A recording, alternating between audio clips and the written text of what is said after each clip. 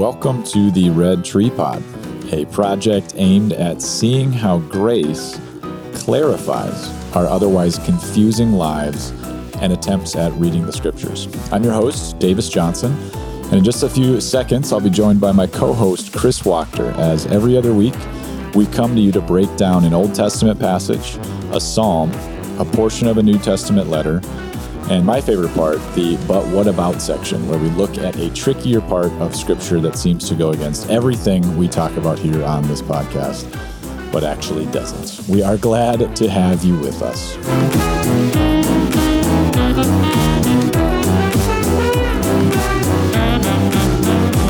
Good to be back on the Red Tree Pod. Chris, how are you doing today? It's great to be back, Davis. Doing well. It's a busy week. I've been with a lot of pastors. I've been a part of a pastoral cohort this week with Acts 29, and then taking my pastors away, other elders at my church for a retreat this week as well. Nice. So going to leave tomorrow up to northern Minnesota, so it'll be a good time. So we usually get a lot of time just to kind of banter and, hang out and laugh together, eat together. But yeah, talk business. Actually got a thing on what makes for good preaching, which we're going to look at this week. So I'm kind of looking forward to that a little bit, and been thinking through the marks of it, what I've been learning, and going to hear from them, of course, too, and do some workshopping, brainstorming, and thinking through that issue of what is preaching and what makes for good preaching. So yeah, what are we actually doing here? I think that was anecdote time, story time with Uncle Davis. Story time. Not even a story. I just think that that's a word that it means something at face value in culture that is almost the exact opposite of what it means in the church. I think to culture, you hear the word preaching, and it sounds like, oh, you're going to tell me what to do, and you're going to share your values, or not even share, you're going to shove your values onto me. Christian preaching is almost the exact opposite of that. It's a proclamation of good news. It's a proclamation of what Jesus has done, and it changes lives. Mm. That's why we proclaim it. This is why we preach it, right?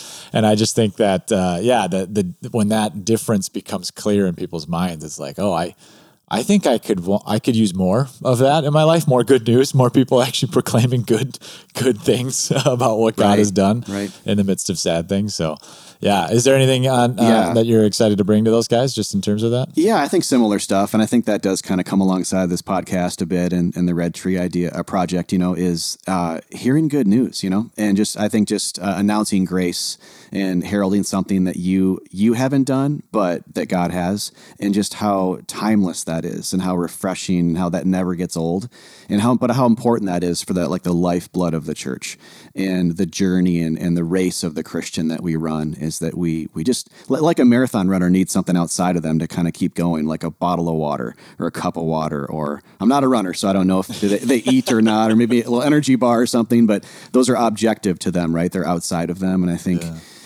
just looking forward to that. I think just these aren't new values to us, but talking afresh about, what that means, where is that in the Bible, but especially just what are we seeing work, and what do we want to be this next season? How do we want to herald? How do we want to preach? Not just be, a knowledge or information imparter, but a grace saturator, a grace proclaimer. Yeah, I know the one that we've talked about quite a bit, offline and even online, even with the podcast, is just being stubborn in our separating of these two covenants, using God's language as we preach. In other words, going law and gospel, these things are oil and water, and use that in the tool of proclaiming good news, because everyone is familiar with old. Everyone is familiar with law and its limitations, even if they don't have the categories for that. So clarify that as a category by showing where people are exhausted, man, and just like trying to self-save, trying to justify, trying to rescue themselves. Just put your thumb on it, and then label that as old and dying and unable to fix. Right. And then bring in God's work via grace, via gospel, via new. Show that this is what Jesus has always been in the business of doing, and be stubborn in separating those, not mixing them together. Yeah, I would say as a preacher that it never gets old, looking at, a congregation or a group, and to kind of hold out a text or a story and to say, you thought this was about you, but it actually isn't. And just how you can just see relief, come across people's faces. Yeah. I know I do, as the one hearing it myself, or even if I'm speaking it, hearing it myself, that we are hardwired to see ourselves as the hero and to see Scripture as a list and a chore. But when it isn't, it becomes, wow, well, what is it then? Or, is it possible that this idea was fulfilled perfectly by someone else, or that person is doing these things for me, as a gift, and then it's out of my hands completely? Never gets old. No, it doesn't. And I'm actually doing a funeral this week, and so I've been reading up on a lot of obituaries as we're trying to put all these things together for it. And I was reading my grandma's obituary, actually. And there was a lot of traditional language in how it was written, and especially around who is now surviving my grandmother. And anyone's name was written. It was husband's name, and then in parentheses, it was the wife's name. And that's somewhat common still nowadays, but is more of a traditional thing. And it just got me thinking about exactly what you're describing with regards to not being our work. It's a phrase that I like to use in class, which is the gospel says that you and I are parentheses now, that our life is not actually the point. We're put in parentheses of the greater husband. I mean, just to use the same imagery of an obituary, it's our life is about the ultimate groom, the ultimate husband, and we are found in parentheses, but it's freeing to be found in those parentheses, that we are attached to him, and it is actually about his work, which is, just really freeing and encouraging. In other news, I bought a minivan this week. That's my last life update for you. Congratulations. So yeah, it's there's a little bit of a quarter life or a midlife crisis that one might have in buying a minivan. Some would do it other ways, but I purchased a moving living room, and I couldn't be more happy about it. There's nothing else to say other than we're proud, and I've just never known so much space. I proclaim the good news of space as we travel. I think they're great. I own one too. We both have Siennas now. Which is Sienna buddies. So congratulations, man. Welcome to the club. It's good to be here. And on that note, we can talk about Isaiah. That's what we're going to talk. First and foremost, we're going to read Isaiah 19. We'll look at the latter half. And then our psalm for the day is Psalm 88. Pull up a chair on that one. That is the darkest psalm that is in the Psalter. So we'll probably have to slow down and think on that one a little bit together. Then we got 2 Corinthians 4 before we finish up with the parable of the sower as our But What About passage. But to begin with, let's talk Isaiah. So Isaiah is this prophet in the Old Testament that actually in and of itself kind of has a biblical motif, meaning the whole book kind of acts like a mini Bible. I think there is 66 chapters and 66 books in the Bible. And so I think God is really intentional with what he's trying to do with Isaiah. And on the spot, I do think he's the most quoted prophet in the New Testament, or at least implicitly, the allusions there are just so strong, especially with regards to the suffering servant and some of the more explicit examples we have of connections to Jesus. But when reading any prophet, I do want to just begin with just like a little helpful handle to hold. And that is, generally speaking, there are kind of three major themes to be on the lookout for while you're reading prophets, because they're just hard to read sometimes, man. So getting lost in some of the big language, getting lost in some of the apocalyptic language even at times. It's just really easy to kind of be spinning around in the water, not knowing up from down as these prophets are speaking. So the three themes to kind of be on the lookout for is, the first one being any form of judgment or proclamation over Israel and Judah. So these are the two kingdoms, the divided kingdom of God's people. And this is representative of a failure of the old covenant or an exposure of sin. The law is preaching about Israel's inability to actually do what God is calling them to do. But it's also foreshadowing, in particular, all that Christ is going to take on as he endures that judgment. The second theme, which is going to have a lot to do with what we're going to see today in Isaiah, is the judgment on other nations. So this is going to foreshadow Christ's destruction of sin and death, which is going to ultimately are true enemies. Because these other nations, especially in the Old Testament, this is that physical picture of a greater spiritual reality. But Israel's constantly thinking, man, our big problem is these other nations. It's the Egypts, it's the Assyrias, it's the megabytes, gigabytes, gigabytes, all the bytes of the Old Testament, right? And the prophets are regularly calling down judgment on these other nations, but that's not to just be read as locked in time as these specific people being judged. And then the third is just a note of grace and hope. There's so much talk of a return of greater significance, especially of a return to the land. You have things about the temple being rebuilt, but in much greater fashion than it ever had been before. You have an eternal, quote unquote, David, who is going to lead perfectly forever. And in this, God is going to be doing a new thing that will surpass the former thing. So those three things they're really helpful when navigating the prophets. The first, again, judgment on Israel. The second is judgment on other nations. And the third is grace and hope. But with that in mind now, I think we can turn to Isaiah 19, verses 16 to 25. Great. Yeah. So I think another thing, too, is that kind of along the lines of that second one, well, all three really, is that the prophets are using Old Testament language or Old Testament historical language to talk about the future. So kind of like you were saying, Davis, like if when Egyptians come up, that's not really a present day reality. You know, it's almost an apocalyptic kind of prophetic or typological callback, you know, to when Israel was enslaved to the Egyptians. And Isaiah is basically saying that another Egypt-like thing or Exodus is going to happen again, as we've talked a lot about on this podcast. And so it's a sign that another Exodus is coming when God is going to overcome Egyptians that should, you know, raise or send off bells, you know, in our head of like, wait, we've seen this before in the story. And, you know, so it's kind of this interposing thing in the Bible where you have the prophets saying that the old things are going to happen again, but in a new, fresh kind of cosmic, big picture way. And so for the Egyptians then to be brought up, we look ahead to Christ and we see, well, how does Jesus do this? How is he in his own way kind of an Egyptian slayer, you know, but not physically so, not with actual Egyptians or pharaohs, but with our ultimate enslaver, which is sin. Or you could say the thing that enslaved us or helped to enslave us being the law. How will that be overturned ultimately? And that being by him being a new covenant maker, you know, one built on his blood and body, not upon, you know, the two stone tablets of the law that immediately incited sin, right, and drove people further away from God's presence, and really did so throughout history. So, yeah, which is so surprising because as we open up Isaiah 19, especially the first half, which we're not going to spend a ton of time on today, but it is just it's all the judgment on Egypt and Assyria, these enemies of God's people, and God does say, I'm going to bring judgment, I'm going to bring destruction onto them. But then there's this turn of the corner that begins in verse 16 and brings us to the end of the chapter that starts to use language like, in that day, the Egyptians will become small. They will shudder with fear at the uplifted hand that the Lord Almighty raises against them, and the land Judah will bring terror to the Egyptians. Everyone to whom Judah is mentioned will be terrified because of what the Lord Almighty is planning against them. In that day, 5 cities in Egypt will speak the language of Canaan and swear allegiance to the Lord Almighty. One of them will be called the City of the Sun. In that day, there will be an altar to the Lord in the heart of Egypt and a monument to the Lord at its border.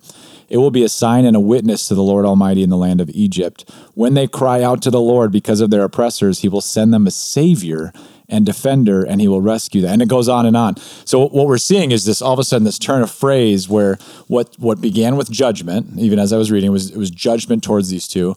But then there's this turn where all of a sudden these enemies are being given the same language that God's people are given.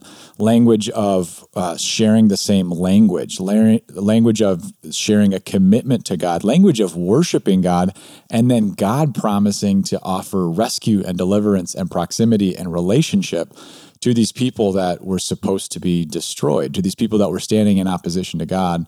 God is now using language of family, language of welcome that was once reserved for just Israel. Mm.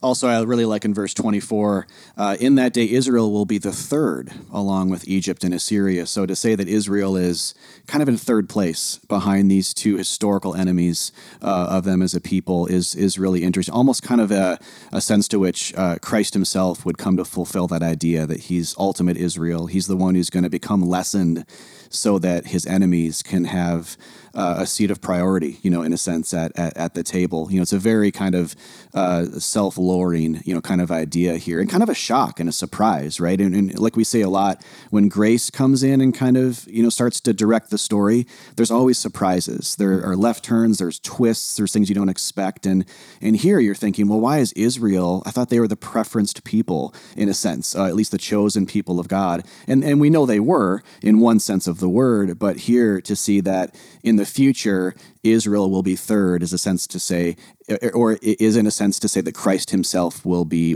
third or will be lessened. He'll become lower than the angels, as Psalm 8 says, and Hebrews 2 quotes, that he'll become low like us to die for people like us in that very low state of sin and death and burial. Well, on the note of low state of sin and death and burial, we turn to the low state of Psalm 88. You can't coach that type of transition right there. That's raw talent or lack thereof. One day you too can transition like in that. 5 easy steps and 3 easier payments. Psalm 88, it's a song, a psalm of the sons of Korah, and it's actually written by a guy named Heman, the Ezrahite, and I actually prefer the pronunciation of He-Man in the spirit of the cartoon. Much cooler. Yes, and much bigger muscles. Just to pickpocket a few of these verses throughout, just to give the overall sense of the psalm, which it's incredibly dark. You can't overstate the level of darkness and despair that are in these words. It says this: Lord, you are the God who saves me. Day and night I cry out to you. May my prayer come before you. Turn your ear to my cry. I am overwhelmed with troubles, and my life draws near to death. I am counted among those who go down to the pit. I am like one without strength. I am set apart with the dead, like the slain who lie in the grave, whom you remember no more, who are cut off from your care. You have put me in the lowest pit, in the darkest depths. Your wrath lies heavily on me. You have overwhelmed me with all your waves. Is your love declared in the grave, your faithfulness to destruction? Are your wonders known in the place of darkness, or your righteous deeds in the land of the oblivion? You have taken from me friend and neighbor. Darkness is my closest friend.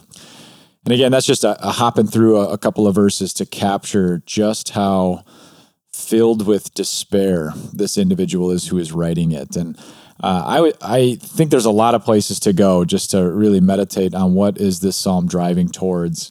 I was taken by the language and just the questions that are being asked in verses 11 and 12. So again, that is your love declared in the grave, your faithfulness in destruction? Are your wonders known in the place of darkness, or your righteous deeds in the land of oblivion? And then that very end, there's the phrase, darkness is my closest friend. So this questioning of, is God's light, is God's life really being talked about in the place of ultimate darkness and ultimate death? And to wear the hat that we often wear in this podcast of saying, before this psalm is about us, it does have a divine perspective. In other words, it's the song of Jesus himself. And so if you hear Jesus asking this question, especially pre-cross, it becomes a real invitation to see all that he's actually come here to do. He's saying, is what God is doing declared amongst the place of darkness? Are God's righteous deeds known in the land of oblivion? And then when he dies in our place, he goes to the land of oblivion on our behalf and does what? He brings the light of God, the hope of the world, and he lights up that darkness so that anyone now who experiences darkness, and that's every human being under the sun in a fallen world, can know that God is doing something far beyond our work, that there's a power that caused the resurrection that belongs to God. And the New Testament is confidently saying that power is not us, but that power is working through us by God, so that wherever we are right now in the midst of darkness, or if ever we can say along with the psalmist, darkness feels like my closest friend, we can know God is still at work in the life of, he was at work in the life of He-Man, and he is at work now in the life of us who are experiencing these things. And the last thing I'll say about that is this verse from Isaiah 45, since we're in Isaiah today. I believe it's verse 3, and it says this, God speaking, he says, I will give you, and here's this phrase, just hold on to this phrase, I will give you treasures of darkness, that you may know I am the Lord who called you by name. This God is going to give us treasures of darkness. That flips our concept of richness and treasures on its head, because we think, well, it'd be nice to just have treasures of comfort. And he says, no, in darkness, there's going to be something that happens to you that's going to allow you to see that it really is my power that pulls you out of darkness. It really is my light that cannot be expunged in the presence of darkness, even if for a moment it feels like it is. And then if you just take that in light of the perspective of He-Man, who wrote this, however you pronounce his name, this is the guy who actually was leading a guild of musical writers who contributed to writing a good portion of the Psalms, outside of David. And so you think of these people who experienced so many trials and so many dark seasons and seasons of doubt, for sure, that this psalm is even filled with. But what did God do with that? Through this, God wrote these psalms now that millions, if not billions, have encountered the living Lord of the universe through and learned how to pray Jesus' words after. And it came about through these treasures of darkness that were given to individuals like He-Man and Jesus and ultimately now us. Love that. Yeah, and I would just even add on a couple of typological, almost kind of anchor points here to what you're saying before about this being Christ's song. When you see things like in verse 7 where it says, "Your wrath lies heavy on me," or in verse 9, "I spread out my hands to you," very cruciform imagery there. In verse 14, "Why do you hide your face from me?"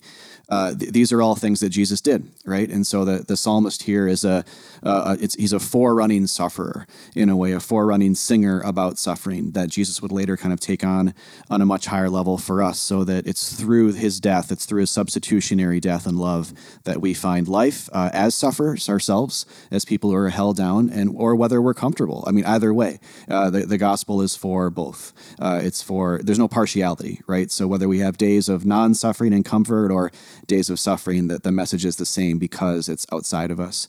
And I would add verse 6 as well, which is interesting and kind of a bit of a twist in itself, where it says, "You have put me in the lowest pit, and even in the very dark places of the depths." And so I think, to me, that says so that Christ, if this is Christ's song, it reminds us that our pains are always lesser. It's a sign that he comes down to the lowest places of the earth, even deeper, to save us. So we're, as sufferers, we're not trying to climb out of it ourselves to where God is, but we're reminded as Christians that God is a descender.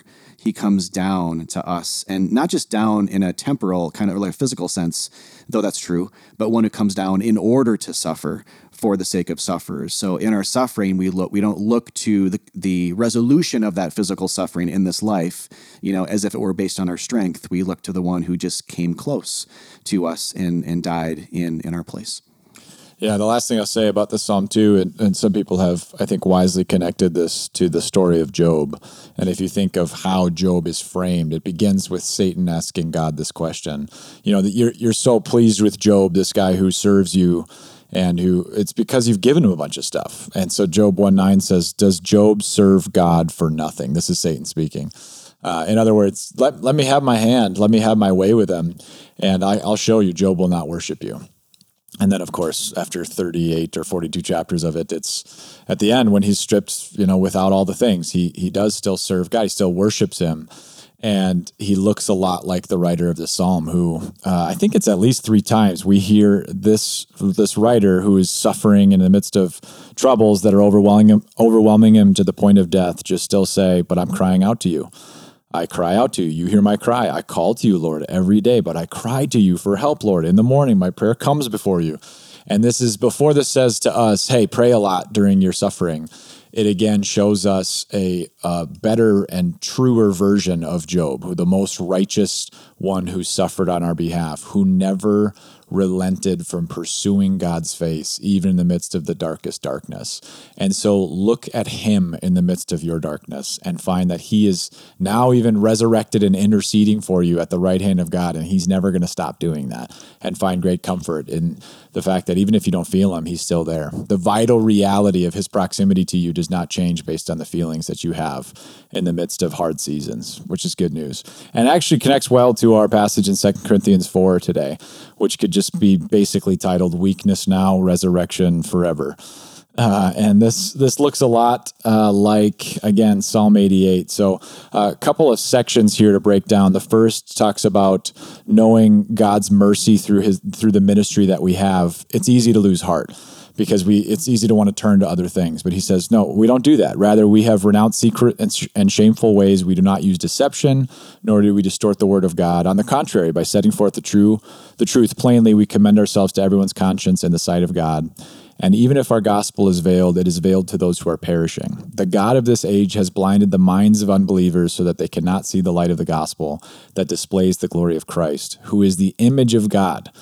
For what we preach is not ourselves, but Jesus Christ as Lord, and ourselves as your servants for Jesus' sake. For God, who said, "Let light shine out of darkness," made his light shine in our hearts to give us the light of the knowledge of God's glory displayed in the face of Christ. That's the first 6 verses of 2 Corinthians 4. And I wanted to read the whole thing because this is where we get a lot of our hermeneutic or our interpretive grid, is whenever we see the New Testament reaching back on an Old Testament idea or passage and then bringing more light. You can think of it like a window shade being pulled back and more sun is coming in. And that light is always connected to Christ somehow. And here we have Genesis 1 language, right? We have the first creation, old creation, imagery being borrowed and brought in. And then somehow a dial is just turning up and saying almost like, there's a lot of connections that we can make about the old sacrificial system and Moses being like a blueprint of Christ coming and being a better sacrifice than what was there. But there was a blueprint that could be found there. Now the New Testament is saying, just like creation, when God spoke light into darkness and out of nothing he created all things. This is the New Testament saying that actually when he did that, that was about a greater spiritual reality. Namely, that light is Christ himself speaking into the dark void of our hearts and saying light. He's saying believe. He's saying faith. He's saying look at the glory of God in the face of Christ, and now in the nothingness of our hearts, believe. Which is just an incredible tool to have, not only in reading all of the Bible, but even as we go back now and read Genesis 1 to go, holy cow, this is one of many ways that Jesus is present even in that text as well as this one. Love that. Yeah, so helpful. I think, and just kind of keep reading then and past verse 7, really, which is where Paul kind of does that. You start to see him talk in terms of pain, right? This is a very vulnerable section of one of Paul's letters where he's describing his suffering. This kind of, I think this came up maybe in a previous podcast, actually in an article, I think, Davis, you just wrote too for Red Tree, but that Paul is not shy about letting his churches know that he loves them through suffering. And he's not bragging. He's just expressing the fact that, as he says here in this section, that he's carrying around in his body the death of Jesus. It's given over to death for Jesus' sake, but he's carrying it around, and his sufferings are somehow kind of productive, for the sake of comforting another church. And so he wants them to know that, so that almost like a channel, they'll like look through it. It's almost like Paul's sufferings are translucent, and they can see through it, and they can see Jesus on the other side, who's the ultimate one who suffered that they might have life and encouragement and comfort and be spared things that someone else is bearing. And so that's, I think, where we have to be careful with these letters with Paul, is to not too quickly see ourselves in him, because a lot of times in the Christian life, we're the recipients or the beneficiaries rather of someone else's sufferings, like say a Christian leader, or maybe it's a wife who is benefiting from a husband who loves her dearly and who suffers for her somehow in how he serves her, or a parent to a child or something like that. To say that it needs to always be us being Paul in every instance of our life, I think takes away the drama. It takes away at the place of being a recipient, like we're all recipients of God being the greatest giver of all time. So. Yeah, really good. And with that, we can now turn to the parable of the sower.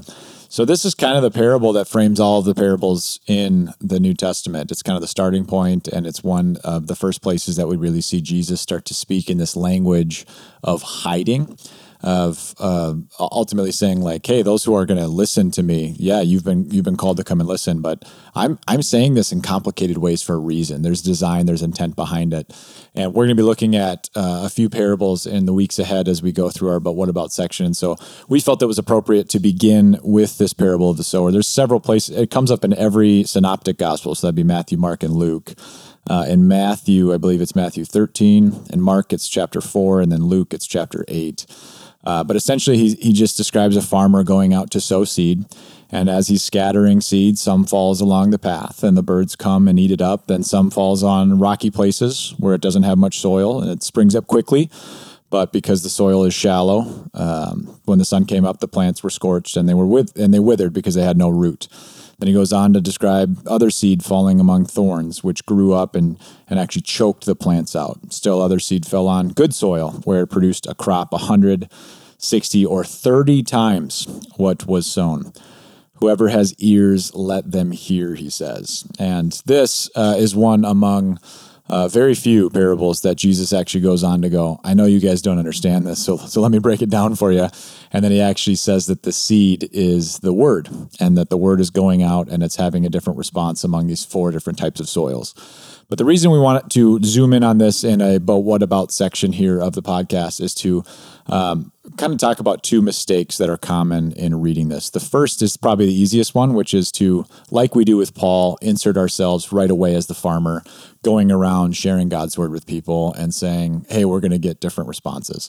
Now, there's a place to talk about that, especially with regards to application, but it's not first and foremost the meaning of this parable, and it's not the place where I think we're supposed to start at unraveling what is God actually trying to say. Because anytime he's speaking in parables, he's usually, again, using this element of surprise. He's trying to slow us down, and there are details in the parable that make you go, that doesn't look like my intuition.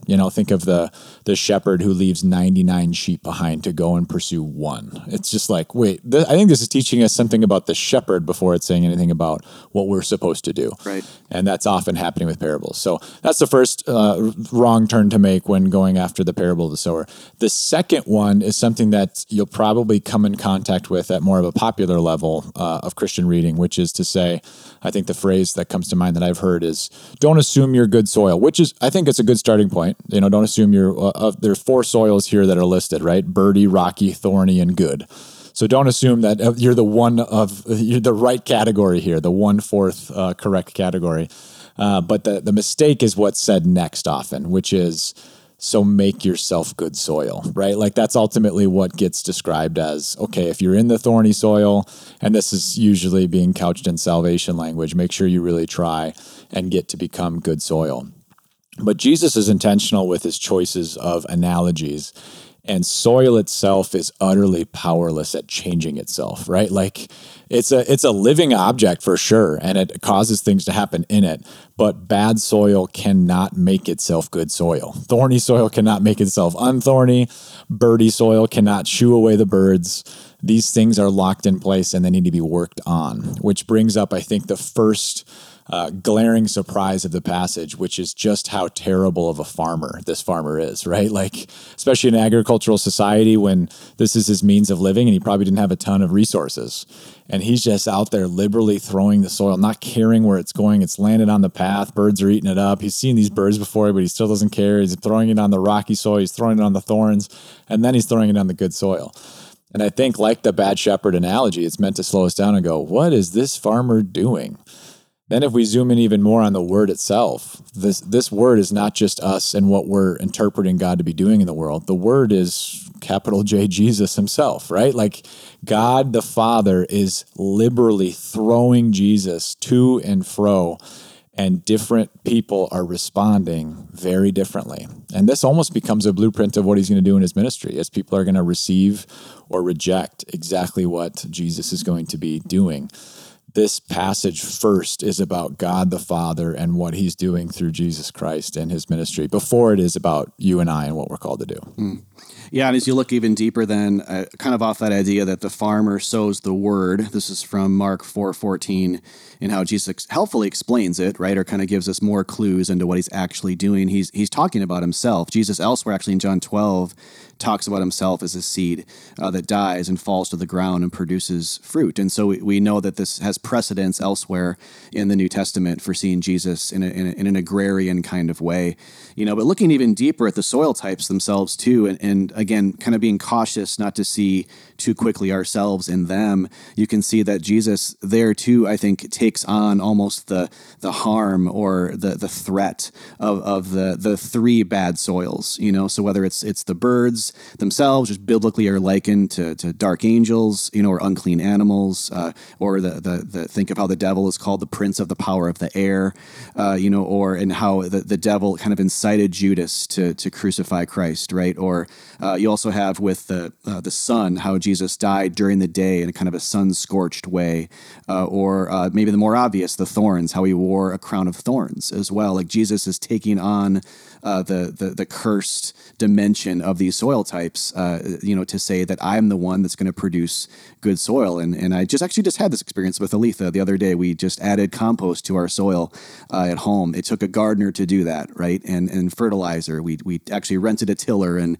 tilled it up really deep and nice. But it was a kind of a half-day project to really do all of that, and the good news of the gospel is that God is the gardener, but also the one that incurs the suffering. He incurs the curses a lot of times in Scripture when we see this. Instead of seeing just a quick binary moral lesson of don't do the bad, but instead do the good, we have Jesus coming to say, I'll take on the bad for you, the one who's incapable of choosing the good and incapable of being that good soil, him or herself.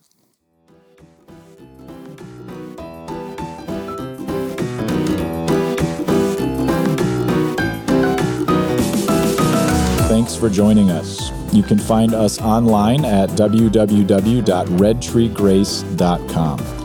Audio production for the podcast is provided to us by Brendan Wickstrom, and website support via Nolan Bauer. And if you like what you heard, please do drop us a rating or a review on iTunes. Or don't. Either way, we will see you next time on the Red Tree Pod.